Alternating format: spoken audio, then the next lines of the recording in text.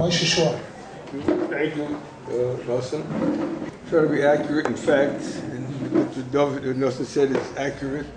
I was the first Talmud of Rabbi Rosenfeld to come here, and he was very, very happy to see me here. And he would come to my house every time he came. He used to come every year to Eretz Yisrael. He would come to my house for a meal. One year, he would insist on paying for it. One year, I would insist, no, it's my pleasure, my privilege. And that was a few years ago, it went back and forth. That, Baruch Hashem, that's also that credit obviously goes to my wife. Because she's the one who had to make the meals. And she was from his Talmidim from before me even. But what I wanted to say a little bit is describe the situation in Borough Park. I don't think there's anybody here who was in Borough Park 70 years ago.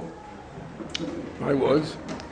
And in those days, Borough Park is not what it is today. Today, Borough Park is like 2 shuls and a mikvah on every block. In those days, there were the big shuls were there, but the tzibur was not that. There were two-day schools. One was called Eitz Chaim of Borough Park, and they taught there Ivrit, and one was called Teras Emes, and that Ke'ilu was in Yiddish. Ke'ilu also was, in those days it wasn't called Kamritz yet. I don't think so, no. Teras Emes and Eitz Chaim. Those are the 2 yeshivas in Borough Park. And my parents from Yidden, Baruch Hashem, they sent me to Eitz Chaim. And it's a very interesting story. It's in the book that my class in the 7th grade was a bunch of wild Indians. When we went through one teacher after another. And the 8th grade teacher was Rabbi Bolitsky, who lived in the neighborhood of Rabbi lived Olva Sholem. And he gave the Anhola and Eitzah, if you want somebody who can control these kids, take Rabbi Rosenfeld. And that's what they did, and the rest you can say is history. But I will say a few things about that. Personally, for me, it changed my trajectory. When I was a kid, my brain was Eitz Chaim, T-A, they know what that means, Y-U. Y-U, most people do know what it means. That was my trajectory. Eitz Chaim, T-A-Y-U. And I know what I would have ended up being, but surely not what I am today. I mean, which I am today and not today, that's a different story, but nowhere near what I would have been, and that's solely in his schools. But as a kid in America, I was growing up in America. For example, Boy Scouts, right? People know what Boy Scouts are? In America, Boy Scouts are, doing my duty to obey the scout law. There's 13 rules and 12 rules. It's a very good thing. For Goyim, it's a very good misgeret, a very good framework, that's the word, to keep the kids off the streets, keep them occupied, and keep them doing good things, and give them goals. And as a kid, I said, yeah, it's a nice idea. So I wanted to be a Boy Scout too. I was a little bit of a nerd as a kid, so I didn't really fit in with everybody. But I figured, right, Boy Scout. So I made my parents crazy. You have to buy me a Boy Scout uniform. And I come to the Boy Scout week in America, a Boy Scout week, and I come there in my uniform. And Rebbe sees me, and he knew what it was, but he says, what's that? So I'm Boy Scout. Hey, what's that? Oh, you can get merit badges. You can go up. You're a tenderfoot now, but you can get Eagle Scout and then Life Scout and blah blah blah. So how do you get these merit badges? Well, you go for a overnight.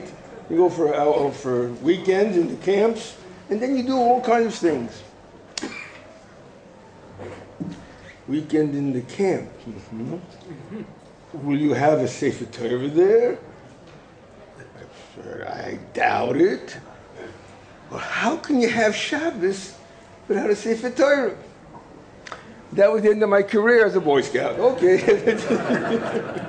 But all right, it was good. But another thing that well-known rabbis taught us a chiddush in America, because in America you didn't talk about things like Gehenna and Gan Eden and things like that. That was, I don't know for who, it wasn't for our kids in our age, 12 years old, Gehenna. And he told us about Gehenna. And he warned us, hey, there's Gehenna in the world, and there's Gan Eden too. And he gave us, I remember as a kid, still haven't forgotten it, 4 rules. 4 rules and you get Gan Eden. After he taught us about Gehenna. 4 rules and you get Gan Eden. Guaranteed Gan Eden, 4 rules. First, Emunah in Hashem. And Emunah shows up in Tefillin and Shabbos. Keep Shabbos, you wear Tefillin, you have Emunah in Hashem. 2, Torah min Hashamayim. It's not, all that we see here has one source, all Torah is min Hashamayim. 3, Tchias HaMeisim min HaTorah. It's going to come, Mashiach is going to come, it's going to be Tchias HaMeisim. We're all going to come back. 3. 4, Kvod Rav. The Mishnah calls it Apikosis. The Apikosis is in Kvod Rav. You don't call your Rebbe by his name. So we always say Rebbe. And sometimes we had an argument, say the Rebbe or just Rebbe. Kids, we had a lot of different ideas going on. But what we got from Rebbe was a thing called Emunas Tzadikim. That was one of his strongest points. Emunah in the Tzadikim, Emunah in all generations from Admir Rishon, Avraham Avinu, Moshe Rabbeinu on, Emunas Tzadikim. Now I have a rule, I try to learn Likutei Halachos every day, and now there's a Likutei Halachos Hayomi, which is a fantastic thing, a blada day, and it just so happens that today's Daf Hayomi in Likutei Halachos, he says that everybody knows that there's an Olam Haba, and everybody knows that this world is, but he says, I'll try to read it in Hebrew and I'll try to translate it. Umigoydel v'oitzim ha'alomo lav kol odom zoiche lezeh legaloise ha'alomo. That all the truth of this world and the truth of what we're looking forward to in Olam Haba and the tachlis of a Bria is hidden. It's all covered. Ha'alomo. The Gemara says that this world is called Olam, and Olam is written without a vav in the pasuk. From the Lashon Ha'alomo, it's all hidden. It's there, and people talk about it. Yeah, but it's hidden.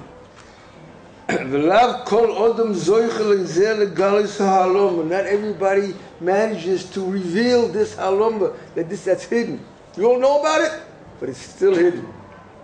Ki im gedoylei hatzadikim hachachomim ha'amitiyim. The true chachomim, the big tzadikim, shebechochmoschom ha'amuka ma'oid ma'oid heim mamshichim sichlim nifloim ma'oid shal yodim megalim ha'alomo umadiyim alikusa yisborach ba'olam. They're the ones who have the ability and the power and the knowledge to bring the chokhmah down to this world, to us, that we can realize what we're supposed to be doing here. That was Rebbe Olav Shalom. He had that power, he had that koyach to talk and to explain and to give it over in a way that kids could realize it and accept it and benefit by it. Another one of his big things was halacha. He always talked about halacha. And he knew halacha. And we had the ability to ask him. And as kids, we wasted it, so to speak. We didn't ask him enough. Because now, 45 years, 43 years after he's gone, and I'm talking about questions we asked him 50 years ago, 60 years ago. Any question that I asked him then, I got an answer, clear, that's it. And Baruch Hashem. I know it's certain things, that's it. I don't have to ask the questions again. I see people do it differently. Bakasha. I have no qualm about, for example, I don't want my children, my grandchildren, my sons-in-law, in the middle of a meal, you have dessert, cup of coffee and cake. He said, you don't make a bracha on coffee and cake. You make a mitzi, it covers the cake. And coffee, shahaka, you don't make a bracha. Just shahak, just adama, and a dessert. That was how he gave me the psak. And I see a lot of people don't do it that way. I see a lot of nodding going on, right? Exactly. He told me that psak. That was it. Another very interesting halacha. Not quite halacha, but idea. There's a story in the Zohar. I'm not a big book in Zohar, but he was. And he told the story that the 3 big tzaddikim came to somebody's house, and there was a kid in the house. And the mother said to the kid, give shalom to these rabbanim. And the kid said, they have no neshama. I don't give them shalom. He thought of every Rabbanim tzaddikim in the Zohar. They have no neshama, I don't give them shalom. So what do you mean they have no neshama? He says, anybody who doesn't say Baruch Hu in the morning, so he wakes up and the neshama comes back, but it stays in his nose. Does not go to the rest of the body until he says Baruch Hu. And these big rabbis, they didn't say Baruch Hu. They don't have a neshama. That's what the kid told his mother. So the mother investigated and told her, he's right. We had a big mitzvah pidyon shuyim today. We had no chance to go to shul to daven. And the mitzvah pidyon shuyim is doicha. But he didn't say Baruch Hu. Didn't say Baruch Hu. Didn't get to the neshama. So he told us the story. And he said, and it's questionable if the Baruch Hu is not from the davening Baruch Hu, but the Stam Baruch Hu, it also works. That's what he said. I never asked him further about that, but from then on I tried to be very careful to get the Baruch Hu before Kriya Shema. That's what he said. Yet, I had a phone number in America. Once upon a time, American phone numbers were 7 digits. That's it. 998-7513. I told him, that's my phone number, 998-7513. Oh, I have a great way to remember it, he tells me. Anybody have any ideas how to remember 998-7513? 998 is Shem HaKodesh. 9, 18, and 8 is 26. That's Hashem's names. 26, 998. 7513, Al HaChetzi Yud Gimel. Slowly, Al HaChetzi, half of 26. Al HaChetzi is 75. Al HaChetzi Shetavis. Yud Gimel 13. So 998, 7513, Al HaChetzi. That was the things that he had. And he had things for kids. He had a thing in the kids. Remember, I don't know if nobody's going to remember. Anybody who's in his class, Daniel, maybe heard the story. Silent test. A silent test. Nobody talks the whole time. And it worked. He had to do it. And after the silent test, he'd give us a prize. Remember the first silent test we had? The prize was, he showed us the picture of Rav Kochav Levzal. And he went like from one row to the next.